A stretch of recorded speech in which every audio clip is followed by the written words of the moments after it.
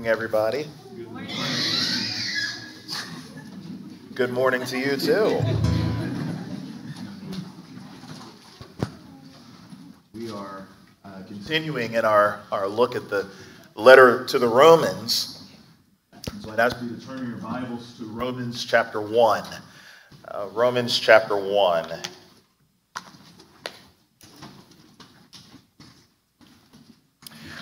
For a moment, Pastor Sean, you were talking about the church plant in San Diego, and I thought I could hear the Spirit speaking to me.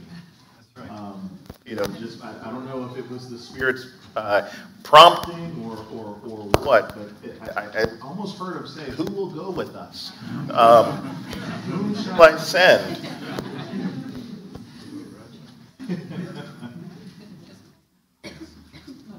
All right. Let's see. Are we here? I think I'm in and out here today, but we'll be okay. If you're there in Romans 1, say I'm there. I'm there. All right. Cool. Romans chapter 1, beginning at verse 28. Romans 1, beginning at verse 28. And since they did not see fit to acknowledge God, God gave them up to a debased mind to do what ought not to be done. Now we know that this is in the context of what Paul this part of Paul's argument that he began in verse 18. So let's go back up to verse 18 and let's just hear it again. For the wrath of God is revealed from heaven against all ungodliness and unrighteousness of men, who by their unrighteousness suppress the truth. For what can be known about God is plain to them, because God has shown it to them. For his invisible attributes, namely his eternal power and divine nature, have been clearly perceived ever since the creation of the world in the things that have been made, so they are without excuse. For although they knew God, they did not honor him, literally or him, but they became futile in their thinking, and their foolish hearts were darkened. Eyes. They became fools and exchanged the glory of the immortal God for images resembling and birds and creeping things. Now we have this cycle here. Therefore, God gave them to impurity, their bodies among themselves. Look at verse 26. For this reason, God gave them to since they did not see fit to acknowledge God, to a debased mind to do what ought not to be done. Let's pray that God would give us insight into his word, about what he says of us, and that we would also see Jesus to be our one and only hope. Let's pray. By your grace and by your mercy, I pray that you would help us to see things as you see them. Help us to trust that your word is true. We need your help. We need your spirit. So please, Father, would you make your word known to us? And I pray, Lord, by your grace, that it would penetrate into the depths of our souls, that we would recognize that there is one hope in life and in death, and it is Jesus. That we would no longer trust in ourselves or in our own devices, but that we would trust wholeheartedly in Christ Jesus. We thank you. Lord, if there's anyone here that does not believe in Jesus, I pray, Lord, that it would be undeniable that he is exactly who he says he is. And may they turn from their sin and turn fully to Christ, that they may be rescued by your grace from darkness into light. We ask big things, Lord, because you're a big God, and you're able to do exceeding abundantly above all that we could ask or think. So have your way among us. Magnify Christ We pray in Jesus' name, amen. Well, since the early 1900s, a company named Good Housekeeping has been in the business of testing products, consumer products, to see whether those products are reliable or not. You ask, why in the world would we need a Good Housekeeping company to do that? Well, because as we got to the 1800s, the end of the 1800s with the Industrial Revolution and so on, now all of a sudden there are factories and there's machinery to mass produce products for this growing nation of ours. And they understood that the way to get people to buy products was to convince them that their product was worth buying. And that led, of course, as we know by now in this well-matured market of ours, that most of the claims aren't true at all. Right? Buy this cream, for your hair, and in 2 to 4 weeks, you'll notice that you'll have this thick lion-like mane, or brush with this toothpaste and with this toothbrush, and after just a few weeks, your sunshiny yellow teeth will look more like pearly whites. Eat these supplements, and if you eat these supplements, you will lose 20 pounds tomorrow. Just all of these things that people say, and so you had Good Housekeeping that said, okay, we need to test these things. We need to test and verify whether these things are actually true or not. And to show that they were true, after going through their rigorous testing, they would give something that wound up becoming a coveted prize.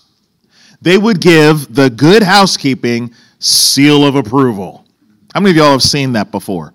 The seal of approval. That's their way of saying, after testing this, we can vouch that this product does exactly what it is advertised to do. And so they've tested in various categories. They've tested appliances. They've tested beauty products. They've tested automobiles. They've tested clothing. They've tested cooking tools, electronics, health and fitness products, home and cleaning products, toys, all of these different things. If you could get that seal of approval that says to everybody, this is exactly what it says it is, and it does exactly what it says it does.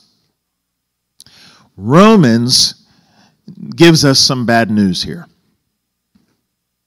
And the bad news is that we looked at God and we had the audacity to say that God does not live up to our approval.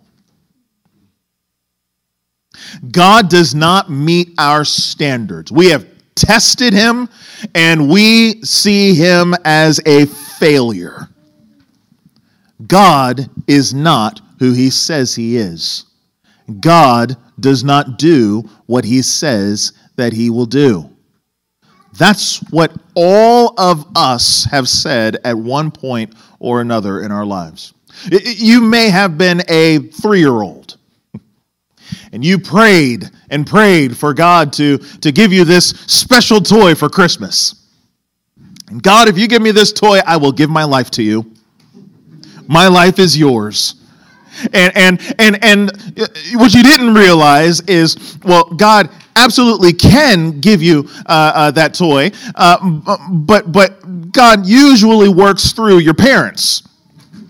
And one, your parents aren't always, submitting to the will of God, and that's a problem. But it's also that God could, in his providence and in his wisdom, say, no. But you took that no as God isn't for me. God doesn't like me. God must not exist. Now, we hear that 3-year-old and we look at him and we go, oh, you're cute. But if we're honest, we realize that it's not just 3-year-olds that have come to that conclusion, is it? There are 33-year-olds that have also wrestled with that. God, why didn't you deliver my parent from COVID? God, why didn't you save my business? God, why didn't you save my child? God, why didn't you do all of these things? And we've tested God, and after testing him, we've said, nah, God's not for me. He's not the one.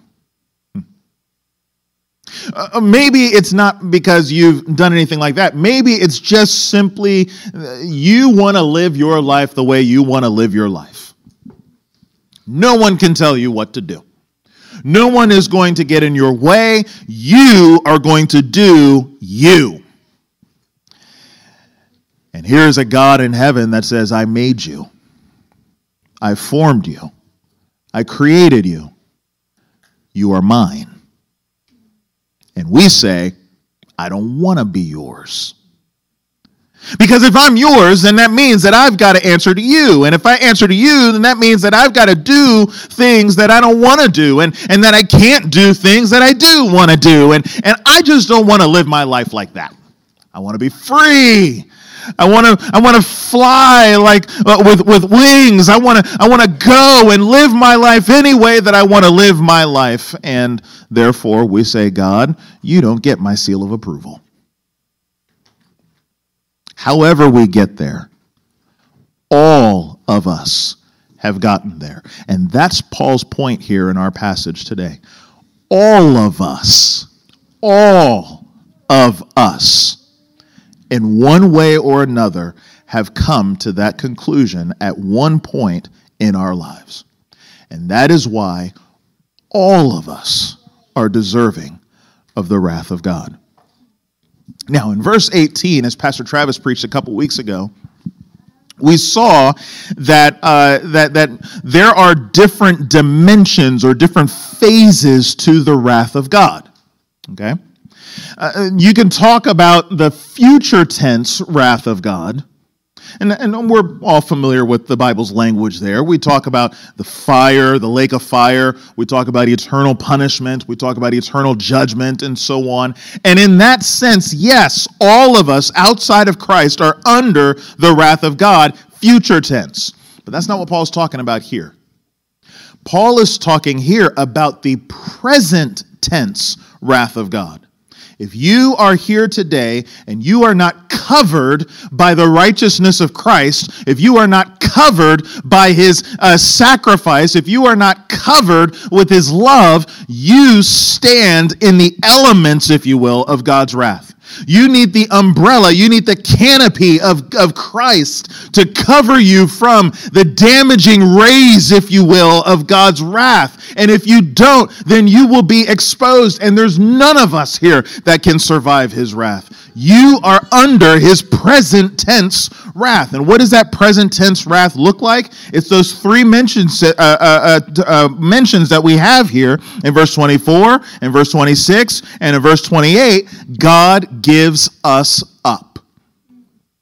I tried to demonstrate this with my kids the other day. It was actually last night. Let's get one of them. I know Micaiah doesn't want to come up. So, Noah, you come up, because I know you always want to come up. So, Noah, you come on up here. All right. Now, let's say that Noah is you. All right. Just typical human being, average person. All right. And let's say that keyboard, because I'm a guitarist, let's say that keyboard is sin. All right. And Noah wants to get that keyboard. So go ahead, Noah. Go and get that keyboard. Go ahead.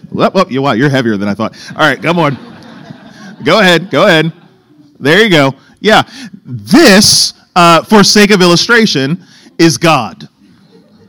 And this is God with our hearts raging, saying, I want the sin. Boy, give me the weight. Go over here. Okay, so God saying, I want this sin. I'm sorry, we are the ones saying, I want this sin. I want to do it. And God is saying, no, I love you. With my grace and my mercy, I will not let you do the thing that you want to do. But there comes a time with all of us in humanity where God in his wrath says, fine. Thank you, Noah. All right, now you go sit down.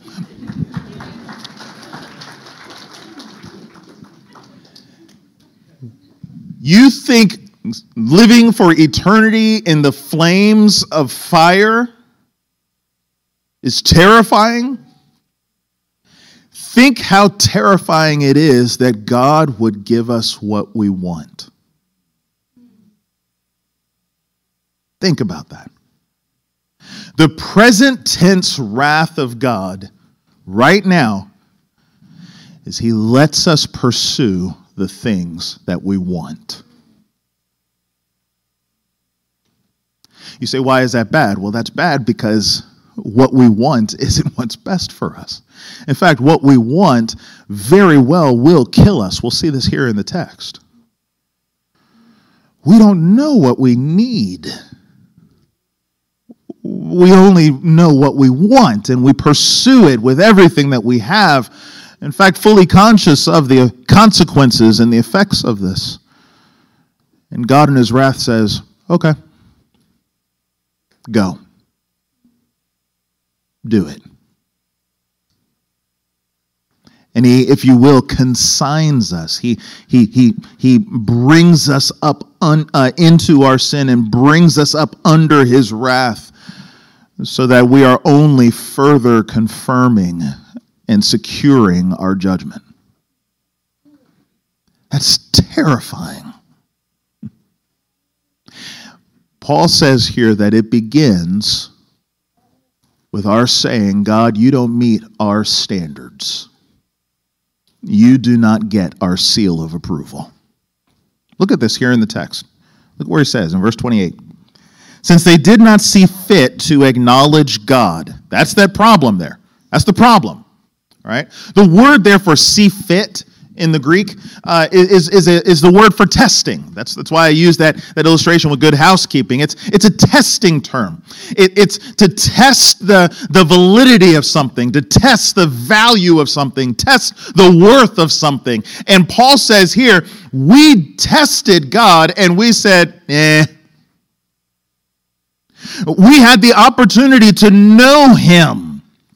We had the opportunity to be in a relationship with Him, which I think is the extent of knowledge here. Knowledge isn't just the cognition of something or an understanding of the concept of something. It's not just conceptual, it's relational.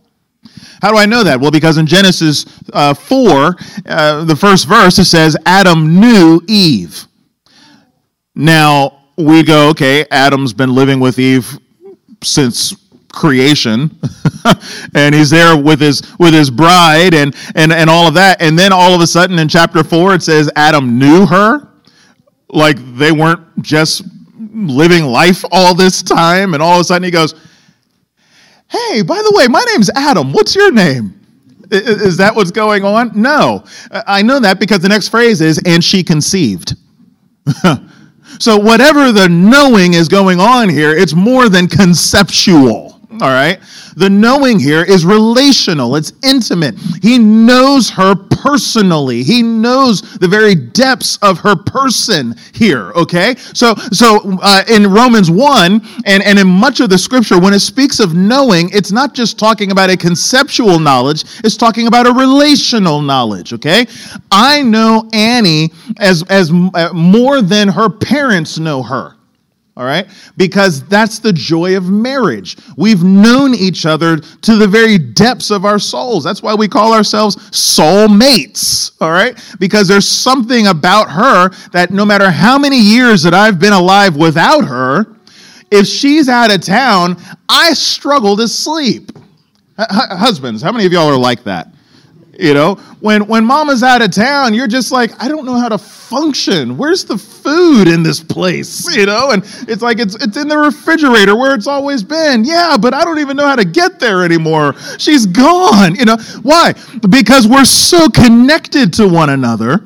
We're so fused together that I know her. We finish each other's sentences. There are plenty of times that she looks at me, and before I even open my mouth, she goes, no. And I'm like, what are you, like a mind reader now or something? She knows me. See? And I know her. We had the opportunity to have that kind of deep, personal, relational knowledge of God, and we said, nah, pass. And because we disapprove of knowing God, because it doesn't get our seal of approval, Paul says here, God gave them up to a debased mind. Now, you don't see this in English as much as you see this in the Greek, but that word for see fit, that testing, that approving, or whatever, it's the same word here in adjective form for the mind. So it's almost like this. Because we disapprove of knowing God, God has given us a disapproved mind. In other words, we said with our minds, I don't want to know God that way. I don't want to be that close to him. I don't want to be conscious of him. I don't want to have to think about him every single day, everywhere I go, everything I do. And so God says, okay, then I'm going to give you a mind that doesn't pass my tests. It's like getting a car. You go to a used car dealership, and you look at the car. It looks fascinating. It looks great. You look at the speedometer, and you're like, 100 and what miles an hour? Okay, all right, let's go. You know, it's got a little touch screen in there, and all of that. There's only one problem. The transmission is shot. For those of you who don't know, the transmission are the gears that you use to drive and things like that, just in case there's folks who don't know cars, or folks who drive electric cars, and I don't even know what they are. You just press the button or something, or tell Siri to move, I don't know.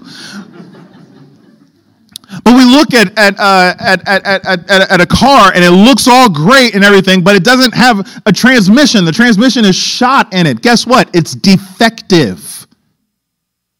And you can drive with it, but you're not going to do much. It doesn't work. It doesn't function the way that it's supposed to function. God gives us minds. He gives us over to a mind that doesn't function the way it's supposed to function. And the result of it is here that we do what ought not to be done. Because we disapprove of knowing God, God gives us over to a disapproved mindset. And that disapproved mindset looks like we do whatever we want to do. Whatever we think looks good. Whatever we think is right. Whatever sounds good to me, that's what we do. Notice the play again. We said God doesn't meet our seal of approval. He doesn't meet our standards.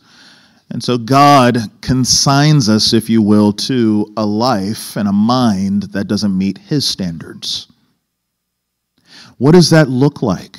Well, what we're going to see is Paul's going to give us a list of 21 things. 21 results, if you will. And the vast majority of these results, I can summarize with this. Because we decided that God wouldn't meet up to our standards, we did not approve of knowing him, God makes sure in his wrath that every single one of our relationships eventually falls apart. Every aspect of society is now infected with sin. And every single aspect of society is doomed. Now, if I can talk a little bit here, because there are some folks who say, well, the Bible doesn't talk about societal things. The Bible only talks about individual things. So if you have not trusted in Christ as your Savior, you must turn away from your sin, and we call that repentance, and turn toward God wholeheartedly in trust, saying, Jesus and only Jesus can save my soul. And if you do so, you will be saved. Amen. Hallelujah. That's the good news of the gospel. But that's not all that the gospel promises. And that's not all that the gospel teaches us. You see, because here's the problem. We individuals We sinners connect with other sinners. And when we connect with other sinners, we have a tendency to go, let's sin together. And then when we sin together, we go, let's make sure that no one can stop us from sinning. So what do? We create institutions and structures that say, hey, you now must not go so far as to tell us to stop doing the sins that we like to do. And so we're going to continue to do it. And if you stop us, we're going to come after you. And we're going to punish you. We're going to make your life miserable because you're keeping us from our first love. And so notice how it metastasizes, if you will. So these individual sins now become community sins, which now become institutional sins, and on and on and on. It morphs and morphs. And the good news of Scripture is, one, we expose that these things are real, and two, we come at it with the power of Christ. And we say, only Jesus can fix this. Only Jesus can fix sin on our individual levels, and only Christ can fix sin all the way up to the top levels. Only Christ is able to make all things new. And that's the promise of Scripture. The promise of Scripture is that Jesus will make all things new, which means, according to Scripture, all things must be made new. If things were fine as they were, then why does Jesus have to renew it? And so we look at this list and we realize that this permeates every aspect of our societies. And because it permeates every aspect of our society, we are doomed. But I don't want to leave us there. I want us to see this list, but I also want us to recognize that we have a Savior.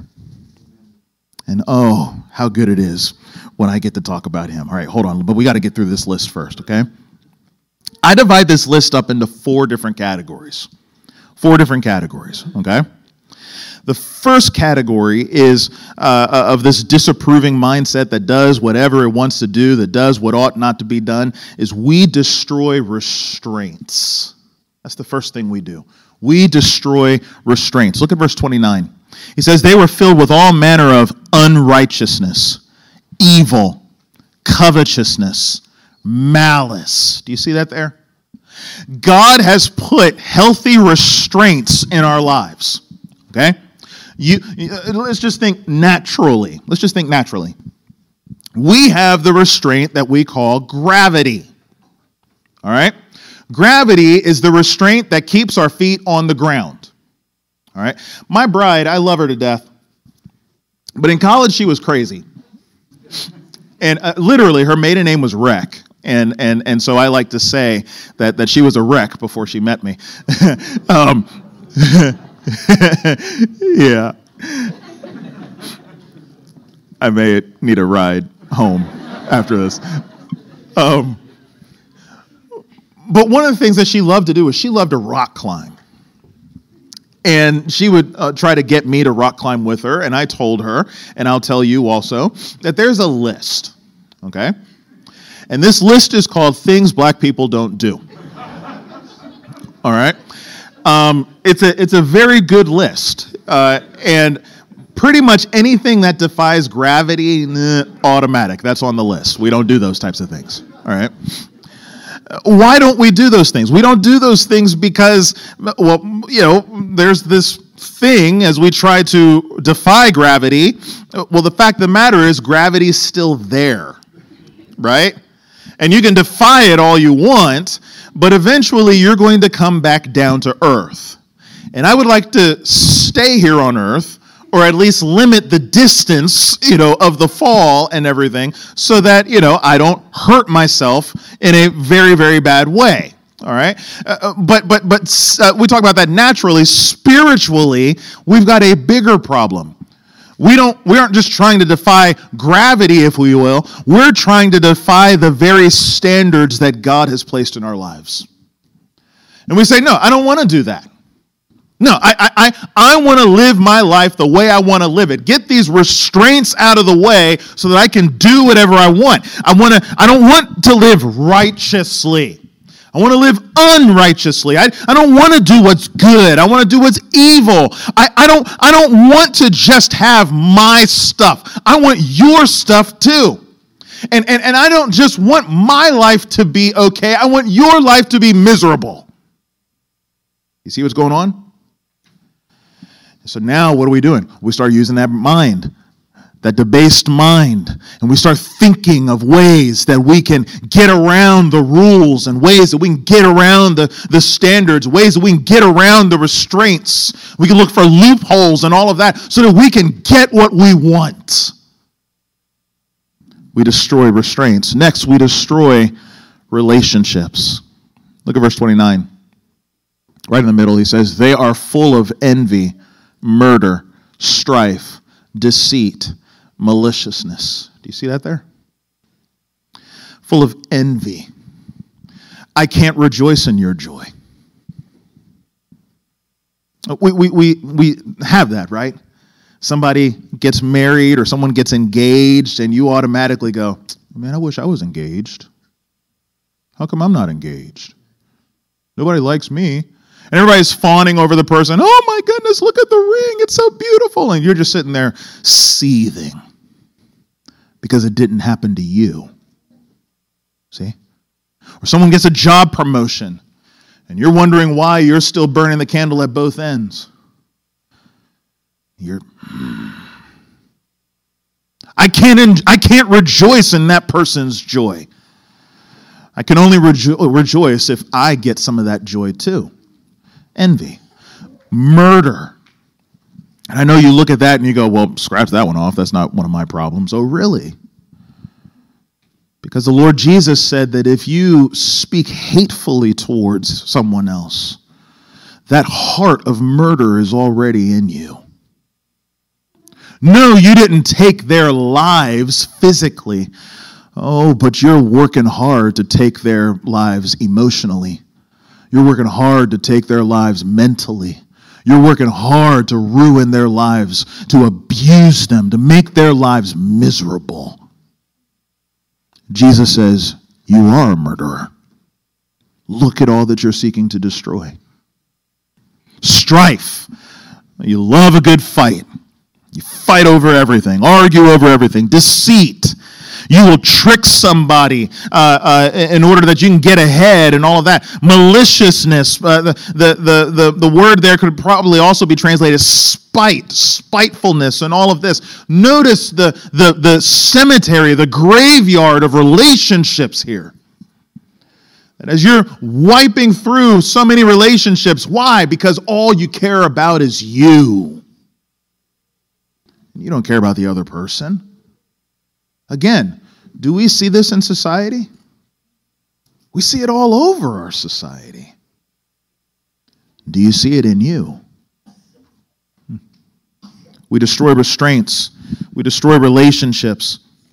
Next, we destroy reputations. At the end of verse 29, they are gossips, slanderers, into verse 30, haters of God, insolent, haughty, boastful, inventors of evil, disobedient to parents. Do you see this? We will wreck somebody's reputation with gossip and slander. We shake our fist at God and say, I hate you. I don't want you to have any part of my life.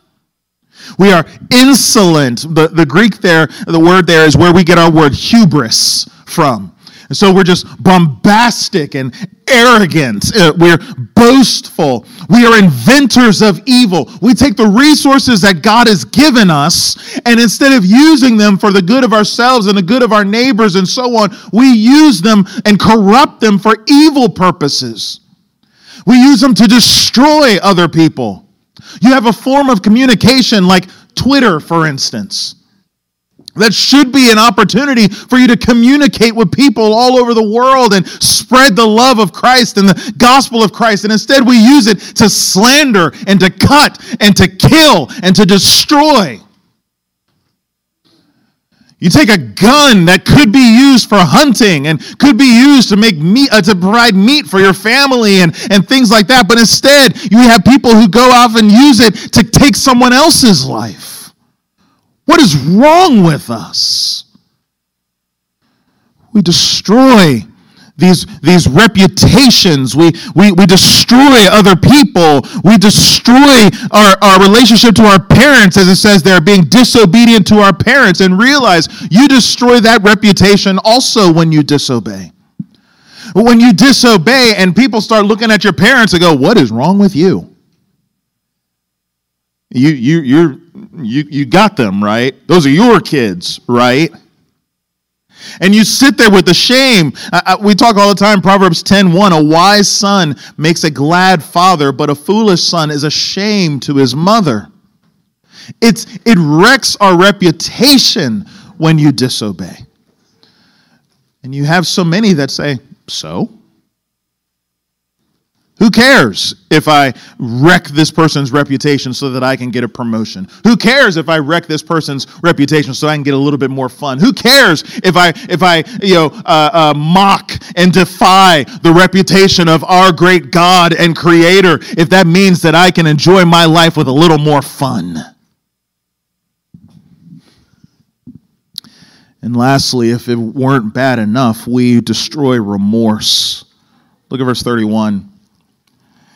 In all of these, I love that ESV acknowledges it. Notice how each of these, except for the foolish one, notice the pattern of less there. It's negated in the Greek. So he says foolish in verse 31. Foolish, faithless, heartless, ruthless. You could also say, if you will, unthoughtful or unwise, unfaithful, uncaring, unrelenting.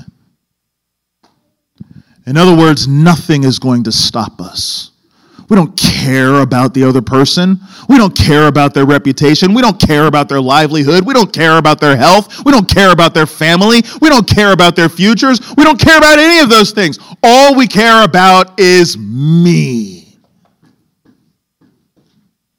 This is us. This is us. This is our world. Now, when we look at society, and you notice so many people that look at society and they see this all over the place. They see the murder, they see the strife, they see the dog eat dog, they see all of this stuff in society. And then they ask a simple question. They go, what's the cause of all of this? Where'd all this come from? Paul is so clear in telling us where it comes from. We don't approve of God. That's where it comes from. You can fix the government. Maybe. You can try to fix the government. You can try to fix the laws. You can try to fix the courts. You can try to fix the schools. You can try to fix businesses. You can try to fix all of these different things. But if you don't go to the heart of the problem, which is we don't approve of God, then all of those things will only be little Band-Aids on a cancer. And it's not going to work. It's not going to work. The problem begins with our relationship with God. Which is why verse 32 is so devastating. We said we disapprove of knowing God. And so God gives us over to a disapproved mindset. And we respond to that in verse 32 with this. Though they know God's righteous decree that those who practice such things deserve to die. They know that. You never talk to a person who doesn't know the judgment of God. I've heard comedians that say this all the time. You have somebody saying some type of raunchy, dirty joke or whatever, and then they say in just like this little quip, I know I'm going to hell. And the whole audience laughs. Like that was a joke. Well, you're fully conscious of the fact that this is deserving of the wrath of God. that those who practice such things deserve to die. Notice, knowing this, they not only do them, but give approval to those who practice them. We disapprove of knowing God, and so God gives us over to a disapproved mindset. And our response to that is we approve of wickedness, despite the consequences. Not only do we continue to do these things, but then we give full approval to those who practice them. What does that look like in our day? It looks like a hashtag. That's what it looks like. What does it look like in our day? It looks like a fill in the blank month. What does it look like? It looks like a parade. It looks like people saying, if you don't get on this bus, then we're going to run you over. It looks like support all over the place. It looks like rejection and marginalizing of anybody that would say anything otherwise. That's what it looks like today. This is our world. This is us, apart from Christ. Are you honest about yourself when you look in the mirror? Do you see this? Do you say, this is who I am apart from Christ? The question then that you ask is, how could I ever save myself? If this festers in every nook and cranny of my soul, how could I ever save myself? And I'm so glad you're thinking that. Because that's exactly where Paul wants you to be. That's exactly where God wants you to be. The answer to this is not you. The answer to this is not be a little bit better. Be a little bit better than you were before. That's not the answer. Be a little bit better than the person next to you. That's definitely not the answer. The answer is to look to Christ, who is the very righteousness that God demands of you. That's the answer. This is who we are apart from Christ. But when we put on the righteousness of Christ, all of these things are taken away, cleared from our record. God deletes it all, and he says, you are righteous because of Jesus. You say what? Say what? Yeah, it's true. All of this that is true of you apart from Christ, God takes away from your record when he covers you with the righteousness of Christ. There's someone here who say, I don't understand what that means. Well, I'm glad you're asking. You're asking really good questions today. What does that mean? Well, it means this. We are this, what we just read in Romans 1. Jesus is none of this. Never has been, never will be any of this. Folks, that's worth a shout by itself.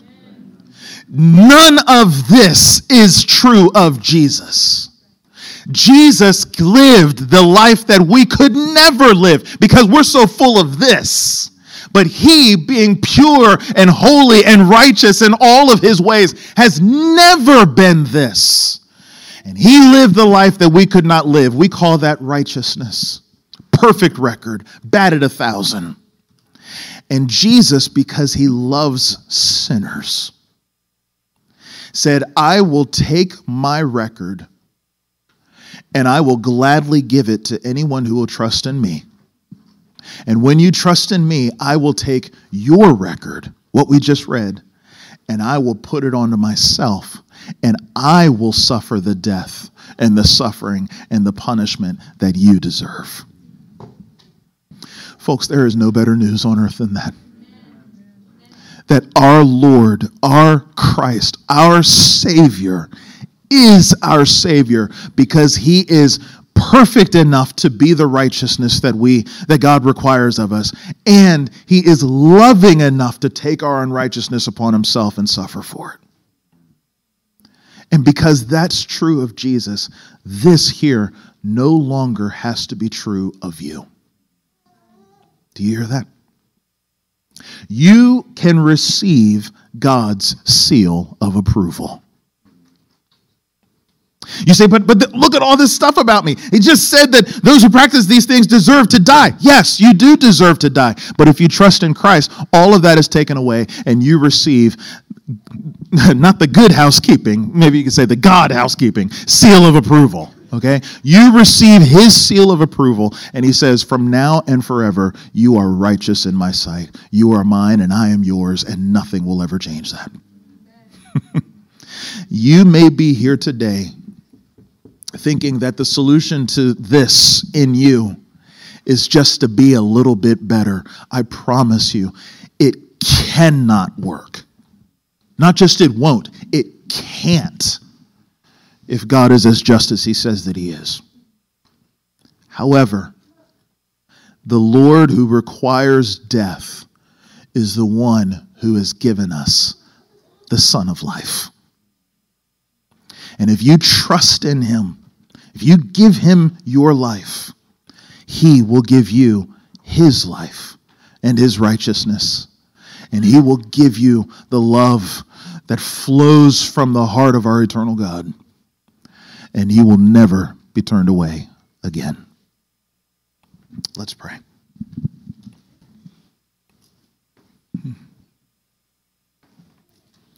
Oh, Father, it's so hard to look in the mirror. If we're honest with ourselves, we know that what you say here is true of us. We could just take this as a checklist and say, have I ever been envious? Have I ever gossiped? Have I ever slandered? Have I ever been arrogant? Have I ever disobeyed my parents? Have I ever been unfaithful? Have I ever been deceitful? We could just go all through the list of these things and we can check them off one by one. Absolutely, these things are true of every single one of us. And thus, all of us stand under your just condemnation. And left to ourselves, there is no way out. But you have given us a Savior. You have provided a way. You have given us the way, the truth, the life in our Lord Jesus Christ. And so I pray, Father, for those of us who trust in Jesus, Lord, would you guard us from the temptation of thinking that we're better than we are? And Lord, I pray that we would rest wholeheartedly on the truth that Jesus is everything that we cannot be. He is our identity, and we are who we are in Christ and in Christ alone. And if there are any here who do not trust Jesus, Father, I pray that they would look at themselves with the eyes of your Holy Spirit. And I pray, Father, that they would see the reality. And may they look at Christ with the eyes of the Holy Spirit. And I pray, Lord, that they would see the real Jesus as he is in all of his glory, in all of his righteousness, in all of his love. And may they let go of this sense of, I've got to make my life right. I've got to do everything the right way. Or reject all of that and say, I don't care anymore about standards. I'm just going to live my life any way I want to. May they give all of that away and say, just give me Jesus. Just give me Jesus. Trust in his death and his resurrection. Trust that only he can make me approved by you. Oh, Father, do a miracle here today. And may we sing as those who have been forgiven. Sing as those who have been redeemed. Sing as those who have been covered with the righteousness of Christ. We thank you, Father, for all these things, and we ask them in Jesus' name.